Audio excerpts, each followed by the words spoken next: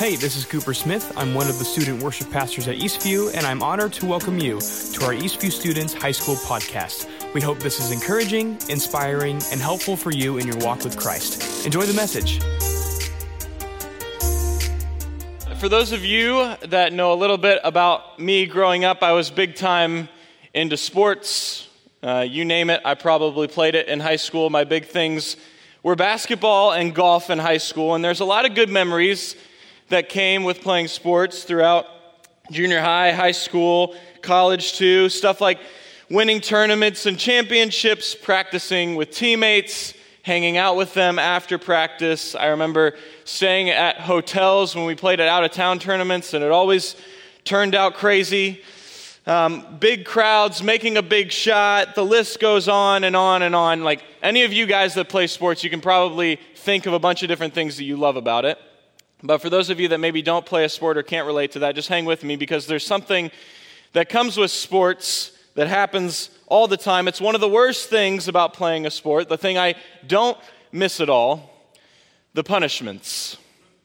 The punishments, all right? Those of you in the room that have played a sport before, that are maybe in a sport right now, you cannot play a sport and not have punishment. It just comes with the decision to want to play a sport. And it's interesting, and it got really frustrating because, as you guys may know, these punishments were just random, I felt.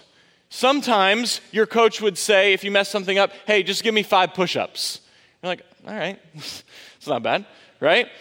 And then the next time you mess something up, they're like, tomorrow we're running 6 miles at 6 a.m. It's like, what's the difference here?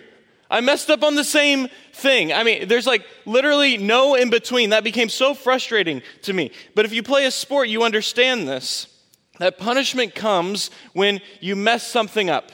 You don't do something that you were supposed to do. The coach tells you to do something, you do something different. Even like if you were to arrive to a practice late. God forbid you arrive to a practice late. That's like when the punishments are the worst. Okay? But things would happen, and here's the thing that frustrated me the most about punishments in sports. Punishments came for you even when you didn't do something wrong, but when your teammate did. Anyone? Can anyone relate to that? Okay? For some reason, you get punished no matter who messes up on your team. Let me give you some examples. In college, we had this thing called the 30-second drill. All right, the 30-second drill was you take the basketball court and you have to run 5 lengths of the court in 30 seconds. All right, so you go 1, 2, 3, 4, 5. All right, you'd have to do it in 30 seconds. But the rule was if one of your teammates did not cross in the 30-second time, what did you have to do? You had to do it again. You had to do it again if you didn't make it. All right, let me tell you about one of our practices. One day, we had to do 16 30-second drills in a row. 16 in a row because one of my teammates was just slow. He was so slow. And here's the thing. It was getting ridiculous because after the first one, he missed it by a little bit. And we're like, okay, like let's try and get the next. But by like the 10th one, the dude's missing it by like 5 seconds. All right, and we're like, there's no chance we do this, right? So I remember on the 16th one, we start the 30-second drill. We get 2 of our strongest guys that are going to sprint behind this guy, okay? And they start running, and they put their hands on his back, and they're running with him as he's running. Well, the clock's ticking down, and we're about not to make it. So what we decide to do is those 2 guys shove him across the court, and the dude slides into the line, all right? Yes, we took it to those extreme measures. We had to get it, and we got it, all right? Just took a little shoving, all right? Was the guy happy? No, but we did it, all right? I remember one of my coaches had a rule that if you were late, the person that was late, you got there, you had to sit on the sideline and eat donuts while the rest of the team ran sprints. Yeah. Yep. Okay. And then the thing I think about the most was something that happened in high school. What happens was we were running this we were practicing this play, and what happens is we were turning the ball over a lot. Our coach was getting upset. He's like, all right, if you turn it over again, like, you're going to have to run. Well, one of my teammates throws this pass, and it was just an awful pass, like 10 feet above my other teammate's head, throws it out of bounds. And so my coach goes, go and pick up the heavy ball, the guy that threw the pass, and just start running circles around. Well, the guy that threw the pass was like, well, that guy should have caught it. All right, clearly not. But my coach took advantage of that statement. And he's like, oh, he should have caught it. Okay, and he tells the teammate that clearly should not have caught the pass, take the heavy ball and start running.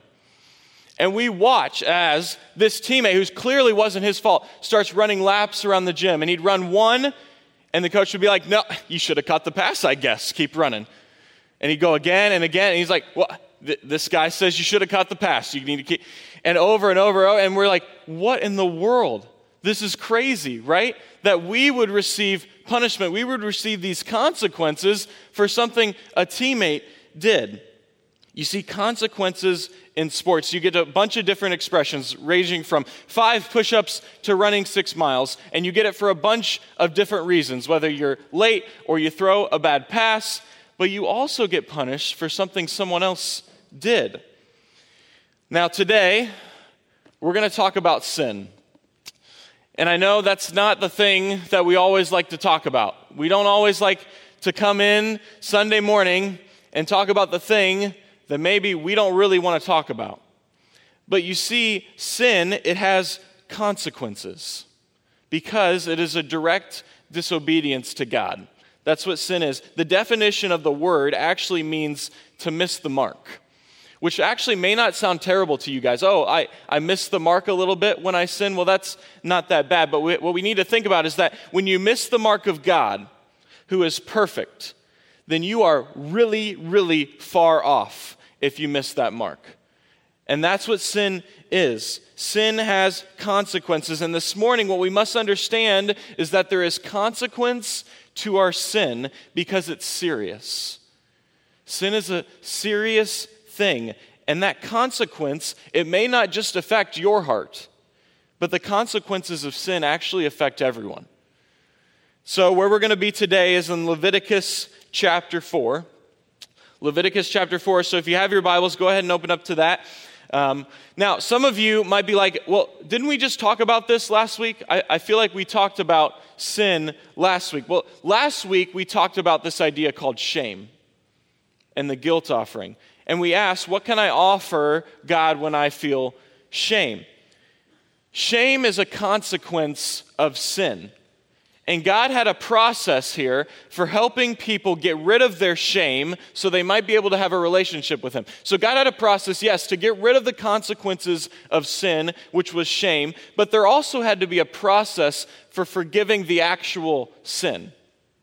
You see, it wasn't just about taking the feelings that come with sin and taking those away, but God was like, no, we have to get rid of the actual sin too. And I know these sound super familiar, and to be honest, I was studying it this week, and I'm like, these sound super close to each other. But I think the thing to know here is that God wanted to forgive both the feelings that came with sin and the actual sin.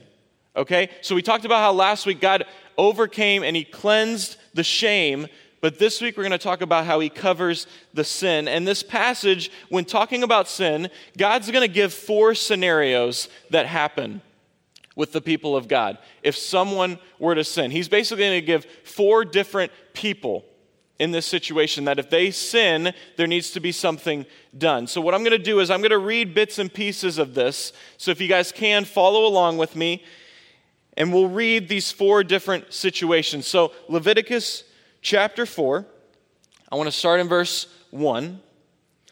It says, "Then the Lord said to Moses, give the following instructions to the people of Israel.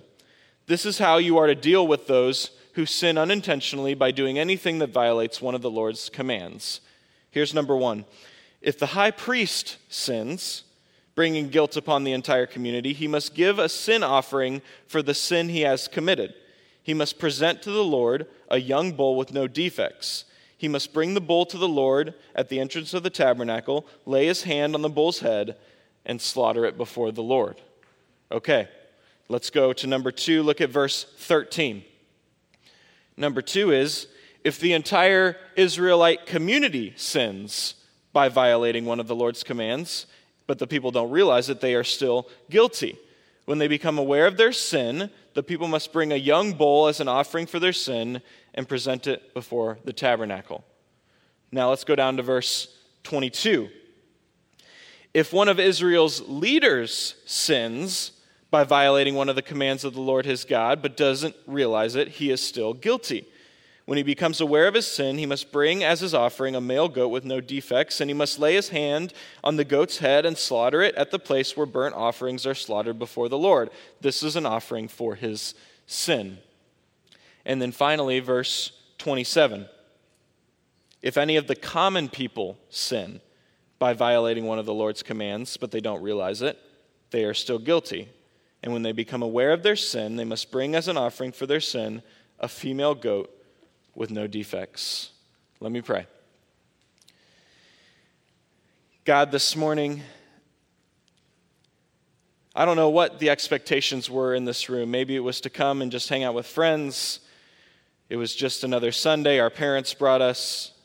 Maybe we were excited to worship you today. We were excited to hear what your word says. And God, we're talking about something heavy today. And I just pray that in the midst of talking about sacrifices and the seriousness and the messiness of sin and understanding our own sin, God, that we would see that there's hope, that there's forgiveness, that there's repentance, that there's salvation that comes when we come to you and bring our mess because, Jesus, you overcame it.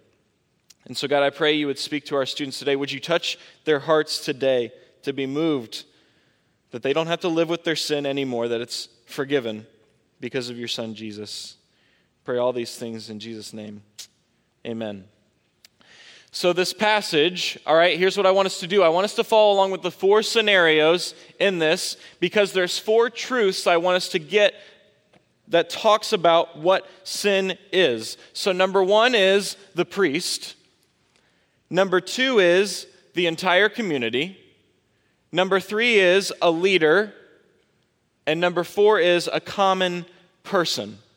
Okay, so let's start with number 1, because each one reveals an ugly truth about the seriousness of sin. Number 1 is the priest. The priest shows that everybody sins. Every single person sins. Okay, everyone in the world is a sinner. Everyone chooses to disobey God, whether they know it or whether they don't know it. Everyone in this world is a sinner. The worst people in the world that we see, but also some of the best people in the world that we think are all great that we see. Everyone struggles with sin. And the reason I say that is because this is the high priest. The high priest is supposed to be the best of the best. He's supposed to be the guy. All right, the one that gets things right. He's the guy that actually performs all of the rituals to take away other people's sin. But God clearly knows, hey, you know what? The high priest, he still sins. He still messes up. And sometimes, here's what I think we do. And I remember this because in high school, I did the same thing. I think we look at our pastors, we look at leaders in the church, someone like Mike, or maybe myself, or Cooper, or Rich, or Kim, and we elevate them, and we put them on this pedestal of some kind, thinking, man, that's like my goal. They're great. They're like the ideal Christian. That's someone I want to be like. And the danger that comes in when we do that, when we elevate people to this goal that we want to reach, that we think they're this ideal Christian, is to assume that they're close to perfect. And what happens is it feels worse because we're like, well, I can't match up to that. And we look at ourselves and we look at someone else. It's kind of this idea of judging almost, but in a different kind of opposite way that we look at someone, we're like, well, they're so great and I'm not. I just feel bad about myself. I'm not there. Guys, everybody sins. And this morning I want to tell you, I want you to know that I'm as someone up here on stage right now, I'm just going to share with you that I sin. And I want to tell you what I struggle with every day. I struggle with pride. It's one of my biggest sins. It's something I've carried with my entire life. If I when I was in high school, like they'd ask, what are you struggling with right now? I struggle with pride. I'm so quick to judge. I think highly of myself. I worry what everyone thinks about me. Pride is an everyday struggle for me. Pride is an everyday struggle for your pastor. Number 2, I struggle with lust. And I think sometimes we make this excuse, well, I'm a dude, so I just struggle with that. I just think that's crap. Because the truth is, I know a lot of girls in here that struggle with it too. And I don't want to make the excuse that just because I'm a dude means I struggle with lust. I struggle with it because I'm a sinner. I have thoughts I shouldn't have. I have temptations that I struggle with. And number 3, your pastor struggles with lying. I can be a liar sometimes. A lot of it has to do with my pride. I lie to make myself look better, but it's a daily struggle for me. Now, I say all this, I hope that in sharing some of these things, I hope you see that you are no worse than I am. Everybody sins. Everybody struggles with sin. Nobody gets out of this. Guys, the high priest sinned. If anyone was supposed to not sin, it would have been the high priest. And so I want us to know that the guy that even had the process for taking away sin, he struggled with that today. And my hope is for us as students, we understand that everyone is broken and is in need of Jesus. And I'm only up here talking to you guys because of the grace of Jesus that covers my sin. I'm not qualified to do that without him. So, there's a process here because everybody sins. He had a process for the high priest. Number 2, the entire community is the next group of people. What that shows is that sin is communal. Sin is communal. It doesn't just affect me, it affects everybody. You don't believe me? Ask Adam and Eve. Their sin affected everybody. They ruined it for everyone. They brought sin into the world, and now everyone struggles with it. You guys, we live in a broken world because everyone sins. Everyone chooses to disobey God. Everyone struggles with it. And some of you may be like, well, I don't fully understand the seriousness of sin. Why is sin so bad? Why is it a big deal to struggle with sin? So I tell a little lie sometimes. So I watch one video. So I talk back to my parents. So I cheat on this test. Why is it so awful? Well, here's the thing. 1, it affects your heart. Sin affects your heart. Why? Because it's in direct opposition of God. You are in direct opposition of everything God is. Your sin is therefore not loving, it's not peaceful, it's not joyful, it's not kind. Sin is everything that God isn't. So it affects my heart. It affects my heart. Number 2, just like consequences in sports, my sin affects other people. I mess up, the team is going to pay for it, right? That's what happened in sports. But I sin, someone else in my life might get hurt. Stuff like I say something mean, I probably hurt a friend. I watch porn, I'm probably hurting my future spouse. I lie, I ruin someone's trust. I cheat, I affect grade rounding, right? I judge, I treat someone poorly. You also see this world, the world that we live in, we're affected by the sins of the world. If there's a sinful leader in place and they make a decision based out of their sin, we experience that. But also, there are people in our lives, we just experience sin, right? If there's a leader in power making a wrong decision because of themselves, we feel it. If we have parents getting a divorce, we feel it. We feel the consequences of sin because sin is so bad it doesn't just affect me. And then number 3, my sin, it doesn't just affect my heart, it doesn't just affect other people, it affects my relationship with God. My sin hurts God because I go against God even after he gives me grace and forgiveness, even after he says, I've rescued you, I've given you salvation, just follow me. The consequences, guys, of sin are really serious. The consequences of sin are eternal separation from God. They're death, they're hell, Sin is that serious because sin cannot be in the neighborhood with God. Sin is bad. And so, it's so bad that it doesn't just affect me, but it can affect other people. Number 3, when we look at sinful people in the story, what God is talking about here is Israel's leaders. And here's the truth that comes with this. My sin affects my influence. My sin affects my influence. Even the leaders of the people of God, they sinned against him. Now, no, it's not the high priest this time, but it is the leaders in the community, and they fell short. They messed up because they're sinful. My sin affects my influence because when I sin, when I choose to live as a way that isn't with God, when I choose to act like the broken world I live in, I start to look like the broken world I live in. And there's nothing irresistible about it. People may look at me and say, well, you're living just like everyone else is living, so why should I go and live like that? Right? It affects my influence. And maybe you've seen this, but sin, it can affect trust. It can ruin friendships. It can break apart families. Sin is messy. My sin, it affects my witness. And it affects my influence. Guys, it's another way why sin is so destructive. It's so destructive. And then if we look at number 4, we've talked about the priest, and it shows that everybody sins. We've talked about the entire community. It shows that sin is communal. It can affect other people. Number 3, we talked about the leaders and how sin can affect my influence. And then 4, common people is who God is talking about here. If any common people sin, what this shows is my sin affects me. It affects me.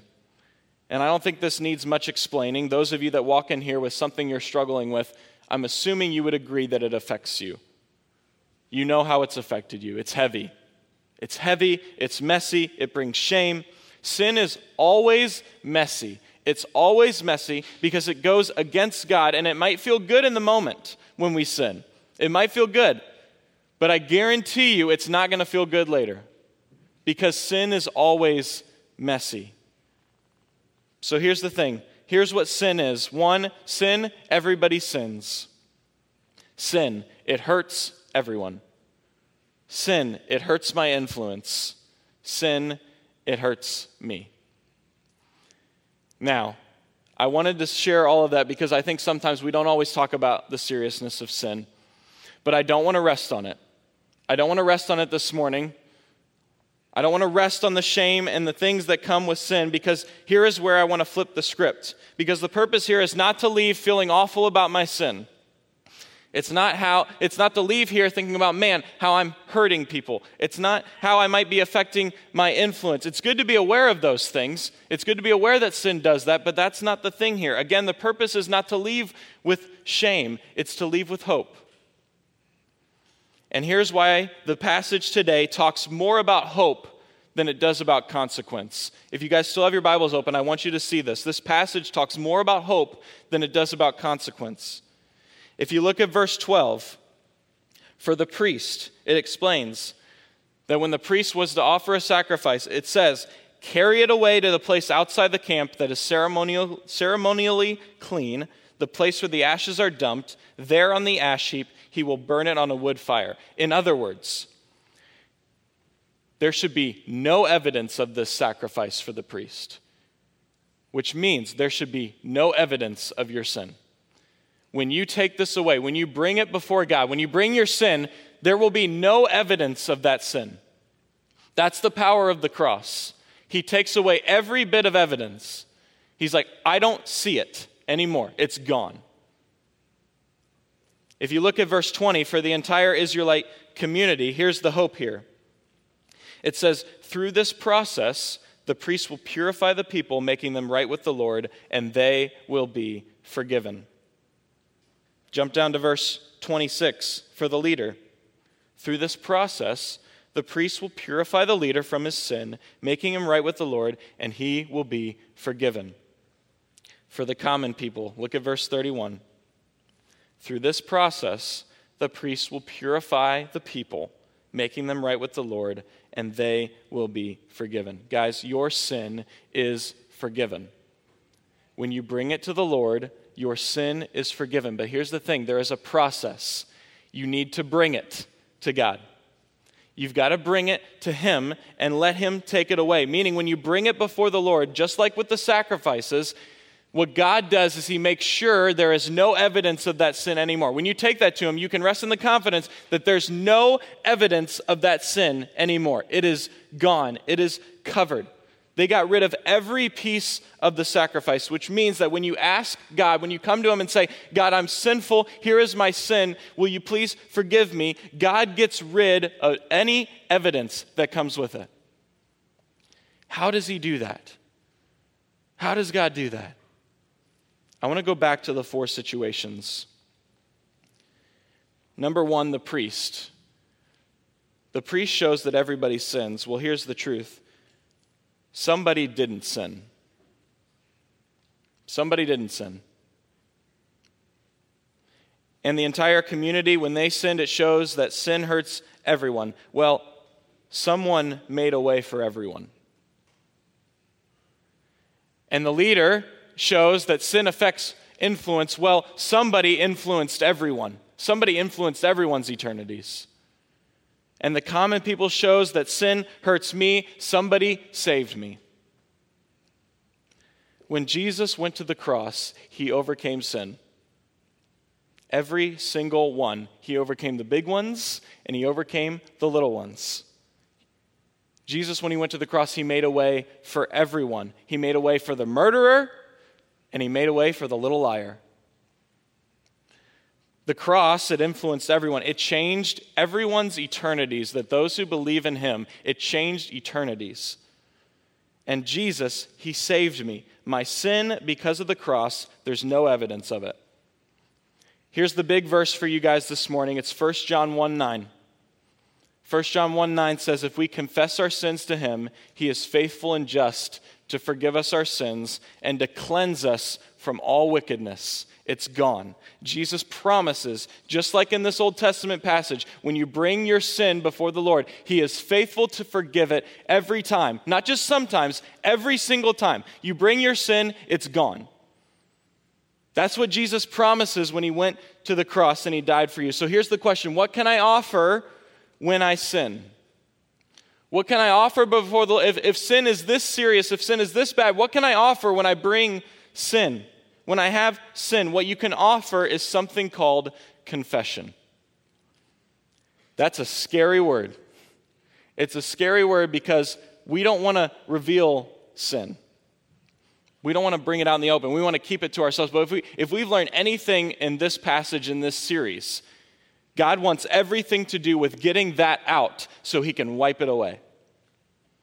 If you choose to keep it in and not confess it, not get rid of it, then it stays in and it affects you. But God has a process. He says, you want to get rid of your sin, then you bring it before me and let me get rid of it because I can. Here's the thing, confession is something you can do that I think some of us assume, man, so I need to find someone in here right now and just start confessing sin. I don't think that's always what confession means. All right, I think a lot of times it isn't. I think confession starts first with confessing it to God, bringing it to God and saying, God, here's my sin. Will you please forgive me? But I also think there is something to maybe to someone else, but I'm not just saying anyone, but a trusted friend, a small group leader. You guys are going to be in small groups this year. What a great place to bring your sin to say, hey, I'm struggling with this.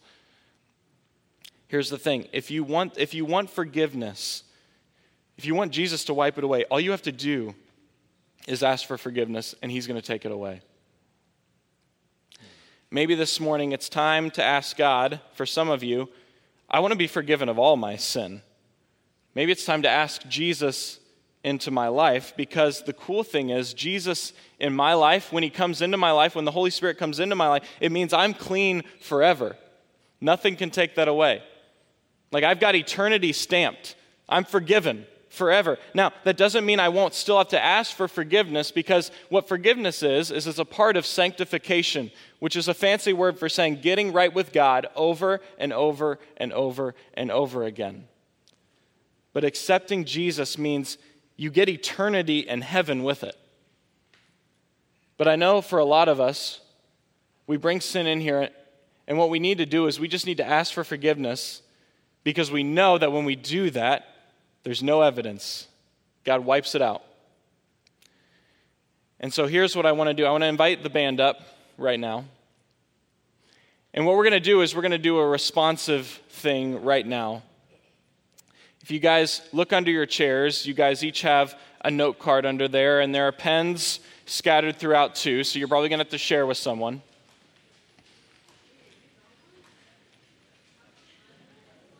And here's what we're going to do.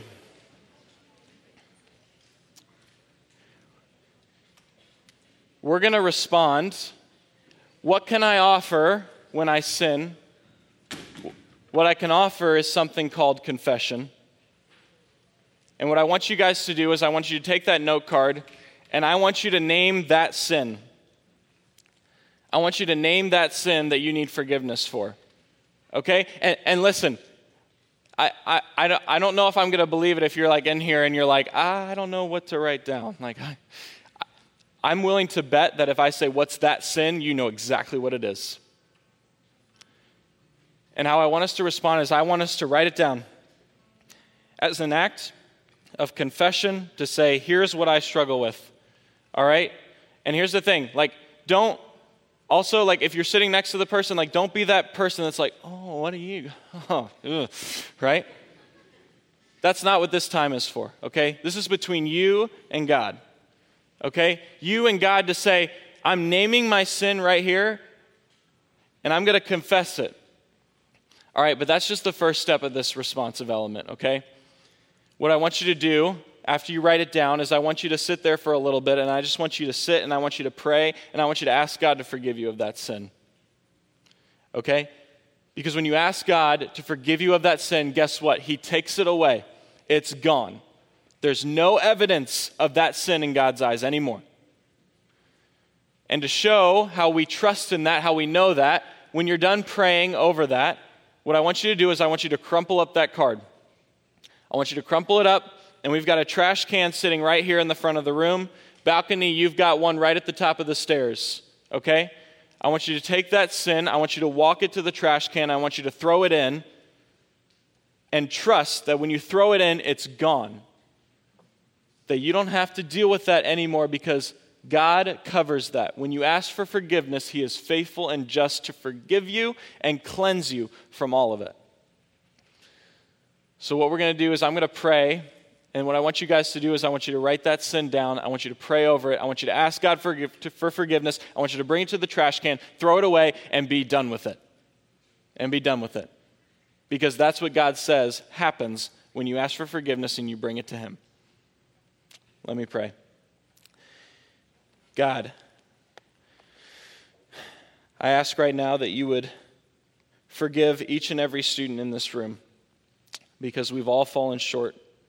We all struggle with sin, and I pray over every word that's written on every note card, God, that you would be just and faithful just as you say to forgive us and cleanse us. And God, may our students rest in the hope and the confidence and the trust that you have saved them, you have cleansed them, and you promise them eternity and hope forever with you. I pray all these things in Jesus' name. Amen.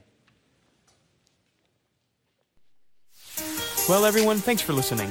If you enjoyed the message, we'd love it if you would join us on Sunday mornings at 11 a.m. for our Eastview Students High School service. We also want to invite you to subscribe to the podcast and share it to your social media accounts. To stay up to date, check us out on Instagram at EastviewHSM and check out our Eastview Students YouTube channel. Thanks again for listening and have a great week.